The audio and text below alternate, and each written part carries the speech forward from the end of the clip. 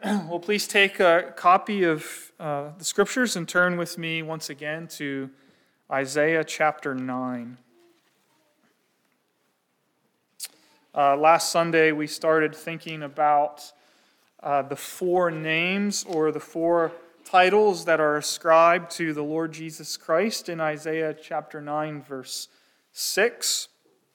And we're going to continue to do that today. I think it's correct to say that today the way we choose names maybe differs a little bit from how they did in the Scriptures. Today we choose names perhaps to name a family member after a relative, or because we like the meaning of the name, or even just because we like how the name sounds. In the Scriptures, however, naming is a bit more significant than that. Names tell us something about the identity and character or mission of the individual being named. And that's certainly true here in Isaiah chapter 9, verse 6. We're told that Jesus is a wonderful counselor, mighty God, everlasting Father, and the Prince of Peace. And today we're going to dwell on what it means that Jesus Christ is mighty God. But first, before we dive into that, let's read this portion of Scripture once again, Isaiah chapter 9, and let's read verses 2 through 7. Let's hear together God's word. The people who walked in darkness have seen a great light. Those who dwelt in a land of deep darkness, on them has light shone. You have multiplied the nation. You have increased its joy. They rejoice before you as with joy at the harvest, as they are glad when they divide the spoil. For the yoke of his burden and the staff for his shoulder, the rod of his oppressor, you have broken as on the day of Midian. For every boot of the trampling warrior and battle tumult, and every garment rolled in blood will be burned as fuel for the fire. For to us a child is born, to us a son is given, and the government shall be upon his shoulder, and his name shall be called Wonderful Counselor, Mighty God, Everlasting Father, Prince of Peace. Of the increase of his government and of peace there will be no end, on the throne of David and over his kingdom, to establish it and to uphold it with justice and with righteousness from this time forth and forevermore. The zeal of the Lord of hosts will do this. Well, like many of you, I'm sure, I love this time of the year. I love getting together with you and singing Christmas carols and celebrating the fact that Jesus Christ has come and will come again. I love the time with family and friends around the table. I love giving gifts. I think we all love receiving them as well. I love many of the traditions surrounding Christmas, but also, if you're anything like me, you've had this experience in realizing that Christmas also has a way of exposing some of our vulnerabilities and disappointments in life.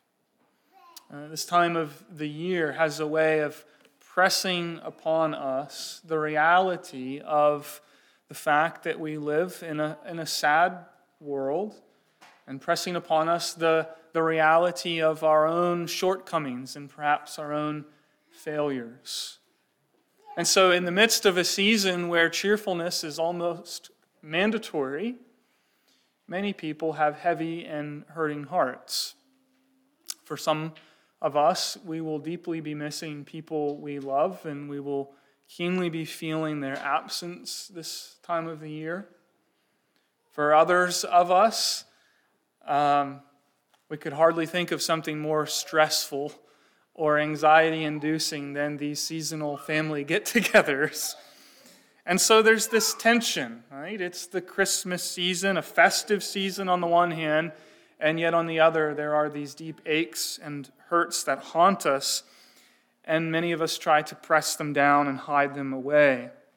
And look, I want to say to you this morning, if your life is nothing more than tinsel and Christmas wrapping paper, and that's all you've got to cover over those aches and pains, then Christmas is indeed going to be a very painful time of the year for you.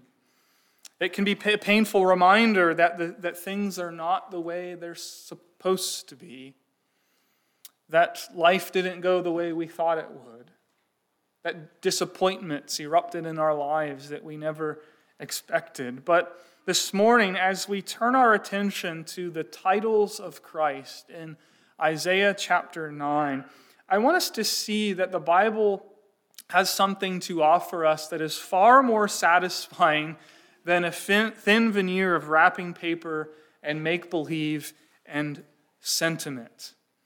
There is real hope when the realities of life force us to come face to face with our vulnerabilities, our weaknesses, and yes, our failures. You've noticed, I hope, the first 6 verses of Isaiah chapter 9, they ring with a message of hope, don't they? Light will dispel darkness. Joy will overcome sorrow. And freedom will overwhelm captivity. That's the message. And it all comes about because of verse 6. For unto us a child is born, and unto us a son is given, and the government shall be upon his shoulders.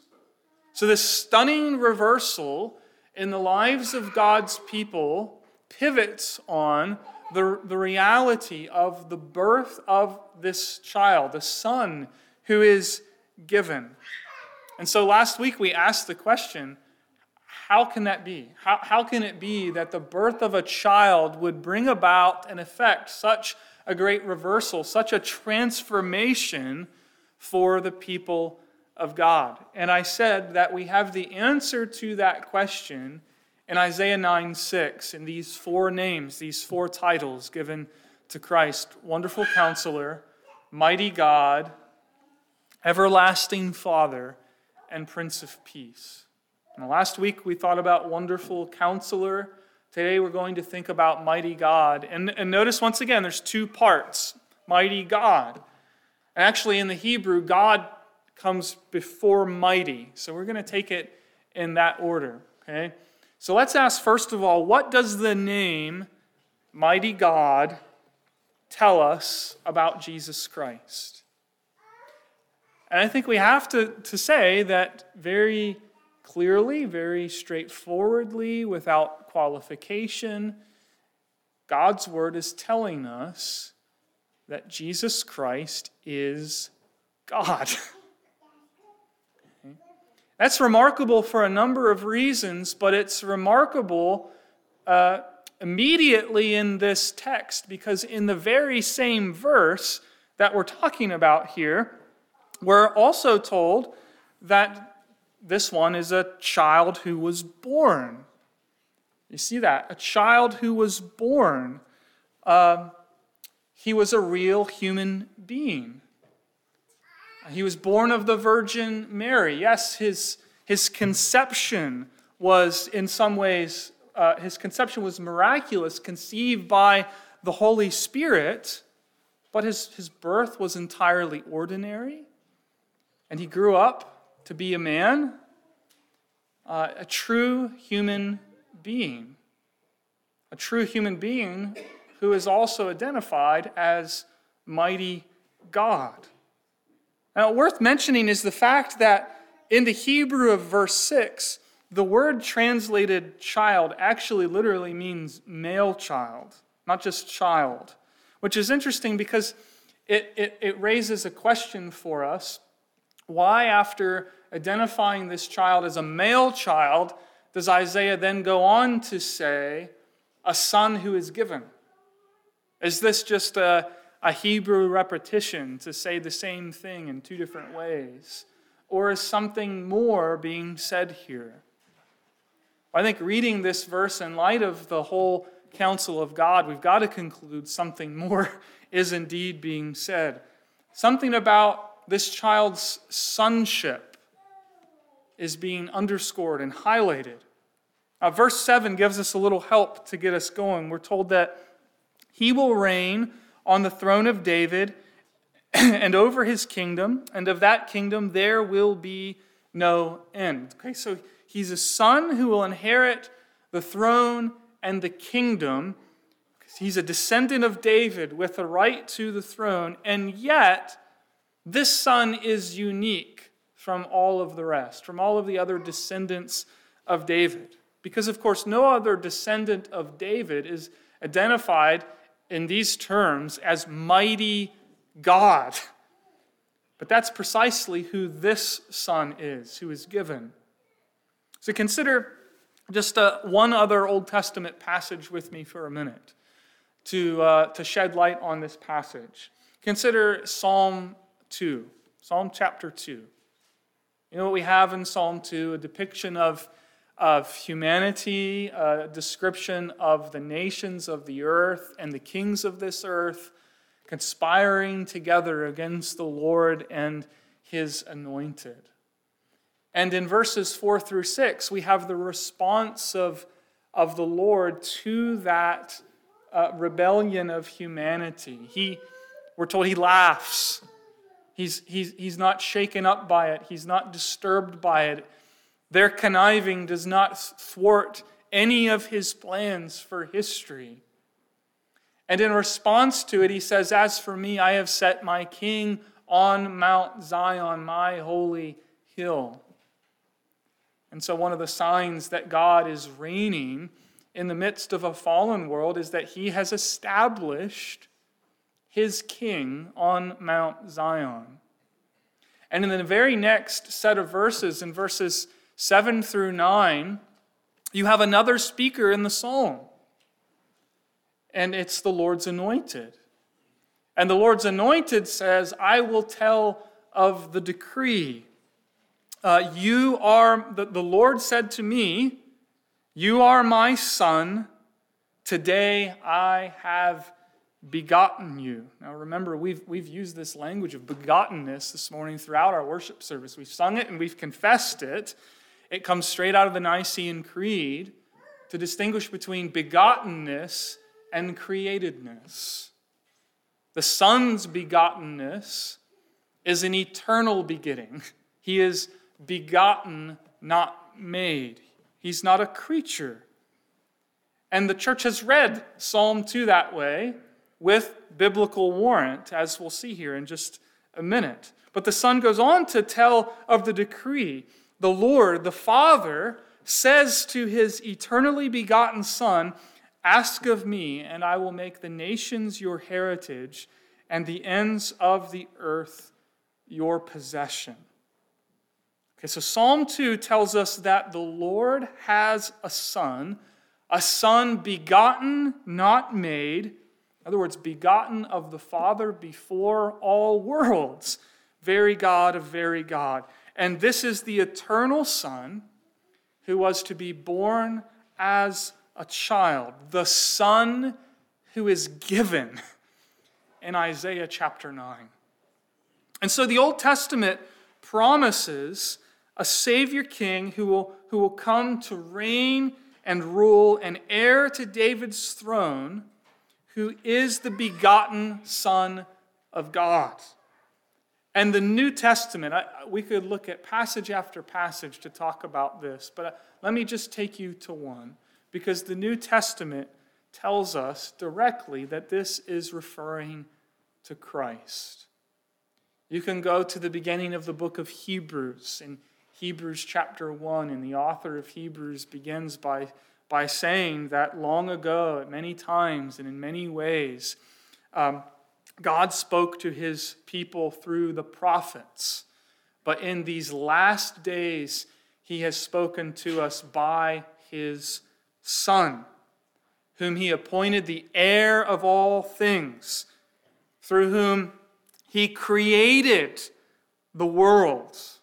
Notice what Hebrews is communicating there, that the Son is not a created thing. It was through the Son that God created the world. And it goes on to say, he is the radiance of the glory of God and the exact imprint of his nature.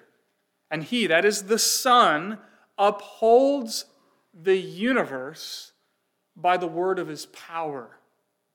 I think about all that Hebrews is saying there, and just those few words. He is the Son of the Father, and the Son is the Father's word to us. He is the Father's revelation to us. He is the heir of all things. He created the world. He shares the same nature, the same substance, the same essence as the Father, the same glory and power. And he's the heir of everything that he's created, and he upholds the universe by the word of his power.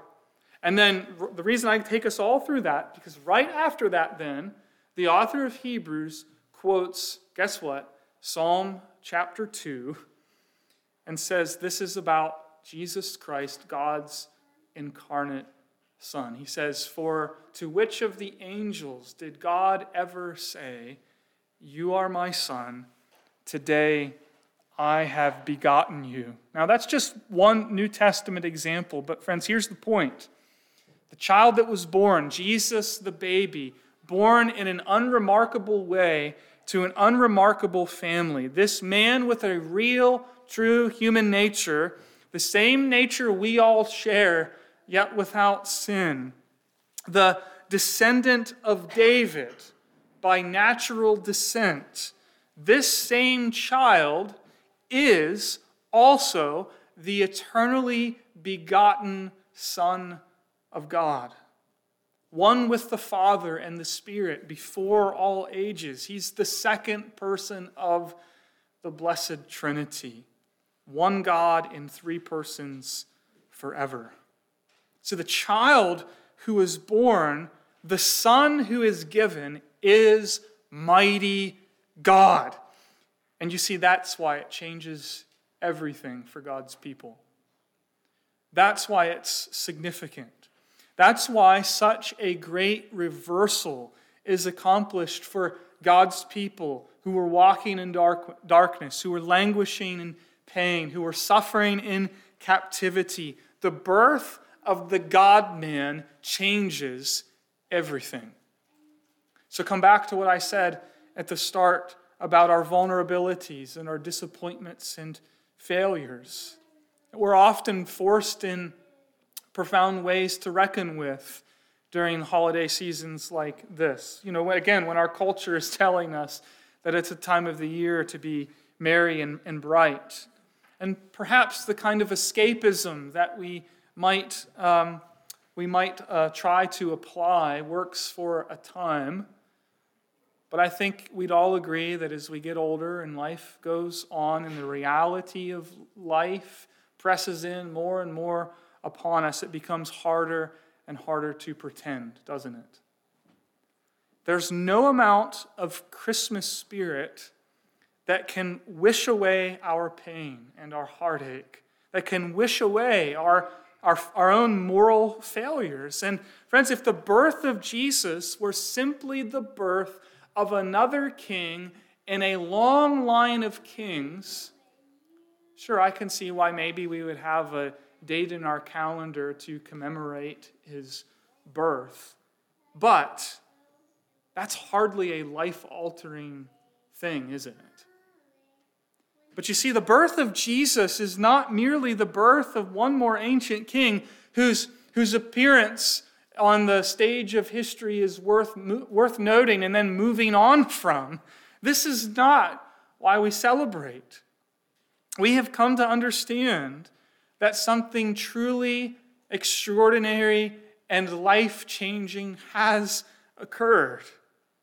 The baby born in true human nature is at the same time mighty God, one person in two natures. He is the Son who is both God and man, the divine Son, who took to himself a true human nature and was born as a child. And so here's the significance of the child born, the divine Son who is given. Only this, dear friends, can give us hope and speak peace to our troubled hearts. That God came for you in Jesus Christ. That God himself came for you. He didn't send another. He didn't send a mere angel. He didn't send an errand boy. He came himself in pursuit of you to seek and to save that which was lost, to call you out of darkness into his marvelous light, to give you joy unspeakable in the place of painful sorrow, to set you free from bondage and captivity. Now, why does God do this for his people? That's a question worth asking. Why would God go to such great lengths to save his people? And at the end of the day, the truest answer to that question is because he loves us. He loves you, dear friend. Maybe we need to hear that in these terms, that mighty God, the maker of heaven and earth, the one who rules over all things and who upholds the universe by the word of his power, loves you. And that is why he has come, to rescue you, to redeem you. I think this is one of the greatest Christmas texts in all of the Bible, a verse everybody knows, John 3:16. God so loved the world that he gave his Son, the greatest gift ever given. So let me say to you, the weak, the vulnerable, the hurting, the discouraged, those weighed down, heavy laden, the depressed, the guilty, the ashamed, all of you this morning, listen to the good news afresh. God so loves you that he gave you his Son to bring you into his light, to give you his joy as the object of his redeeming love. And friends, the birth of Mary's boy is all the proof you need that God himself has come in the person of Jesus Christ. So you see, our message, yes, this time of the year, but all year, every Sunday, is not get your act together, clean yourself up, get it together, man. Do more, do better. Look within yourself and follow your heart, and everything will work out. That is not our message. Our message, in fact, is you are weak and needy. You are not sufficient on your own. You can't make it on your own, but praise God that he has come himself to be your all-sufficient Savior in Jesus Christ. And one day soon, he is coming again. And when he does, he will execute justice for his people. He will wipe away every tear from their eyes. The light will shine, and the darkness will vanish forevermore. But in the meantime, I think we also need to hear this morning. In the meantime, understand, beloved, that you have his ear and you have his heart, and he will give you grace to sustain you and keep you. The babe of Bethlehem is the Lord your mighty God who has come for you. And the significance of that intensifies, I think, all the more when we consider the second term in this title, mighty. Not just God, but mighty God. And this word, it's actually the word for a man of valor, a hero in the time of war. I think the most literal, accurate translation is simply warrior. So that an accurate literal translation of Isaiah 9 verse 6 could say, wonderful counselor, warrior, God. So what's being communicated here in this title?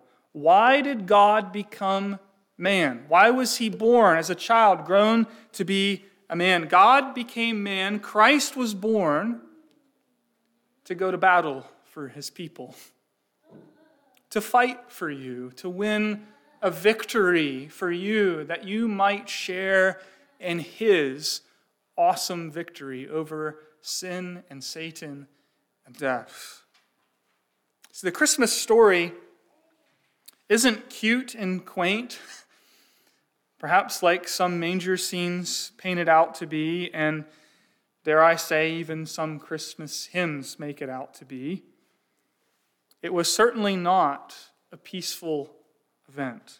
Okay, so at the risk of striking a nerve here, think about Silent Night with me for a minute, okay? Silent night, holy night, all is calm, all is bright, round young virgin, mother and child. I'll stop there. We know how the rest goes. I love the carol and look forward to singing it together on Christmas Eve. But when we sing that carol, let's never forget that what's really going on in the birth of this child is the initiation of a conflict between the kingdom of God and the kingdom of Satan. That is why in the background you have wicked King Herod, who's trying to slay all of the male infants in the town of Bethlehem, because as a seed of the serpent, he is dead set on destroying the promised seed of the woman before he can grow. That's really the backdrop here. It's Genesis 3:15. So think about Genesis 3:15 with me for a minute. After sin ruptures our fellowship with God and brought the curse upon all creation, God made a promise. Really, it was a curse announced to the serpent. He tells the serpent, I will put enmity between you and the woman, between your offspring and her offspring. He shall bruise your head, and you shall bruise his heel. Okay, so right at the beginning of everything, after sin entered the world, there is a divine promise of an age-long conflict reaching its climatic end in the conflict between the serpent himself and the promised seed of the woman. See, this promised seed, this child of Eve, will one day come and do what Adam should have done in the garden by trampling the serpent's head.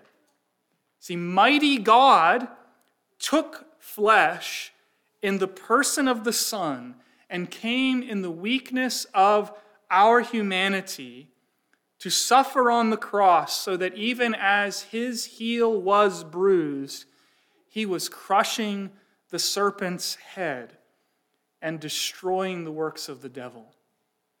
And if you're familiar with the gospel accounts of the life of Jesus, you can't help but notice as you're reading through the Gospels how intense the spiritual conflict was wherever Jesus went. Like there's a kind of demonic activity during the time of Jesus' life and ministry that is simply unparalleled in any other time of history. And yet if you pay attention, you'll see every confrontation beginning with Jesus' temptation in the wilderness and on into the expulsion of the powers of evil in demonized people. Jesus again and again triumphs in every preliminary skirmish during his ministry. The Gospels are telling us that Jesus is the second Adam, is Christ the victor. He is a conquering king on the march, driving back the powers of darkness wherever he goes, because the kingdom of God is present where the king is. But of course, the satanic onslaught that came against Jesus reached its zenith in his betrayal, in his trial, in his torture, and in his crucifixion. This was the decisive battle, the final confrontation. There, we can think about it in terms of the Genesis 3:15 imagery. There, the serpent sunk his fangs into the heel of the promised seed as Christ crushed the serpent. But step back for a minute, because from a worldly perspective, it certainly looked like defeat for Jesus, didn't it? As he hung upon the cross and cried out, my God, why have you forsaken me?" It looked like mission failure. But you see, what appeared to be failure was in fact the ultimate victory. Listen to how Hebrews chapter 2, verse 14 explains this to us. It talks about the incarnation and the reason the Son of God came. Okay, Hebrews 2:14. Christ came and partook of flesh and blood, so that through death he might destroy the one who has the power of death, that is the devil, and deliver those who through fear of death were subject to lifelong slavery. Why was Jesus Christ born a man? What did he come to do? To go to the cross, Hebrews 2:14 tells us. Why? To conquer, to fight for his people, and to set them free from the tyranny of the devil. See, he is our warrior God who entered the conflict for us and secured the victory for his people in the most unexpected way by laying down his life, and in doing so, disarming the rulers and authorities, putting them to open shame, triumphing over them in the cross. It's Colossians 2:15. Last week we sang one of my favorite Christmas hymns. Can you guess what it is? One of my favorite Christmas hymns, "Let All Mortal Flesh Keep Silence." It dates back to the 5th century. The reason I love it is not because it's an ancient hymn. The reason I love it is because of the words that it puts upon our lips. And in the 3rd verse, we sing, "Rank on rank, the host of heaven spreads its vanguard on the way." So there's this militaristic tone here. Come to do battle. Rank on rank, the host of heaven spread its vanguard on the way as the light of light descendeth from the realms of endless day, that the powers of hell may vanish as the darkness clears away. It's a beautiful, beautiful hymn reminding us this is why he came, that the powers of hell may vanish and the powers of darkness clear away. As John puts it in 1 John chapter 3, verse 8, the reason the Son of God appeared was to destroy the works of the devil. Okay, so what? You might be thinking, so what does this mean for us? You know, friends, I'm always finding myself giving thanks for how honest Jesus is with us. Never's trying to sell us anything. And you remember that in John chapter 16, as he's talking to his disciples before his departure, he tells them, you will have trouble in this world. He's telling them that as a result of being my disciple, of being one of my followers, it's actually going to create more trouble in your life than you otherwise would have experienced. On top of the trials that believers and unbelievers share as the result of living in a fallen world, groaning under the curse, there are the additional trials and difficulties brought on by being a follower of Jesus Christ. But then Jesus says to his disciples, take heart. Now, if you just poured out your heart to somebody, your concerns, your anxieties, your heartache, and they looked at you and just simply said, "Take heart," we'd all understandably sympathize if you're upset, right? But of course, that's not all Jesus said to his disciples. He said to his disciples, "Take heart, for I have overcome the world." In other words, he's assuring his disciples, I've secured the victory for you. I have entered into the conflict and triumphed. Take heart in your struggles and suffering. Take heart in your anxieties and fear. Take heart in your disappointments. Yes, life will be hard. There will be troubles and disappointments along the way. Indwelling sin will try to trip you up. The world will try to have you. The devil will try to devour you. But Jesus Christ has fought for you, and he is the victor. He has overcome. That's what Isaiah chapter 9 is summarizing for us here. Our mighty God, our warrior God, Jesus Christ, is our conquering King. And so now, if you are trusting in the Lord Jesus, it means you can say with the Apostle Paul, we are more than conquerors through him who loved us. Because his victory is our victory. And so let the world do its worst, because nothing can separate us from the love of God in Christ Jesus our Lord. We are totally secure. Not because we are good or strong or wise or self-sufficient, but because Jesus Christ has fought for his people. Because he is God come down to pursue us. Because he came himself to fight for us. We know that we are loved. Because he is mighty God, our warrior God, who fights for his people at the cost of his own life. We know that we are perfectly secure.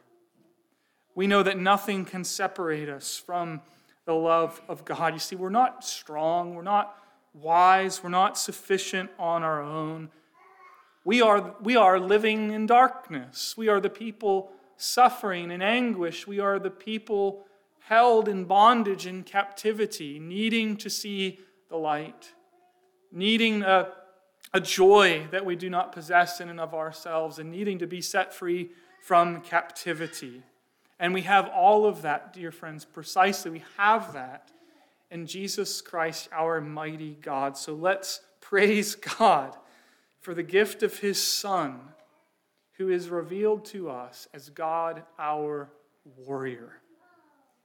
And so today, if you're weary, if you're worn out, if you're grieving, if you're guilty and ashamed, if you're dreading the next week, this week to come, there is, my friends, a source of comfort and grace, and it's found in Jesus Christ. Go to him, our wonderful counselor and our mighty God. Let's pray. Father, we confess that sometimes we are content to put a smile on our face and put on a veneer of cheer when in fact our hearts are hurting. We pray that we would turn away from escapism and find in Christ Jesus, our mighty God, the comfort and the grace and the consolation that we need. Thank you for this wonderful text in your word, which shows us who Jesus Christ is. And I pray that by faith, each one of us would know the joy of possessing Jesus Christ as our wonderful counselor, our mighty God, our everlasting Father, and our Prince of Peace. We pray these things in his name. Amen.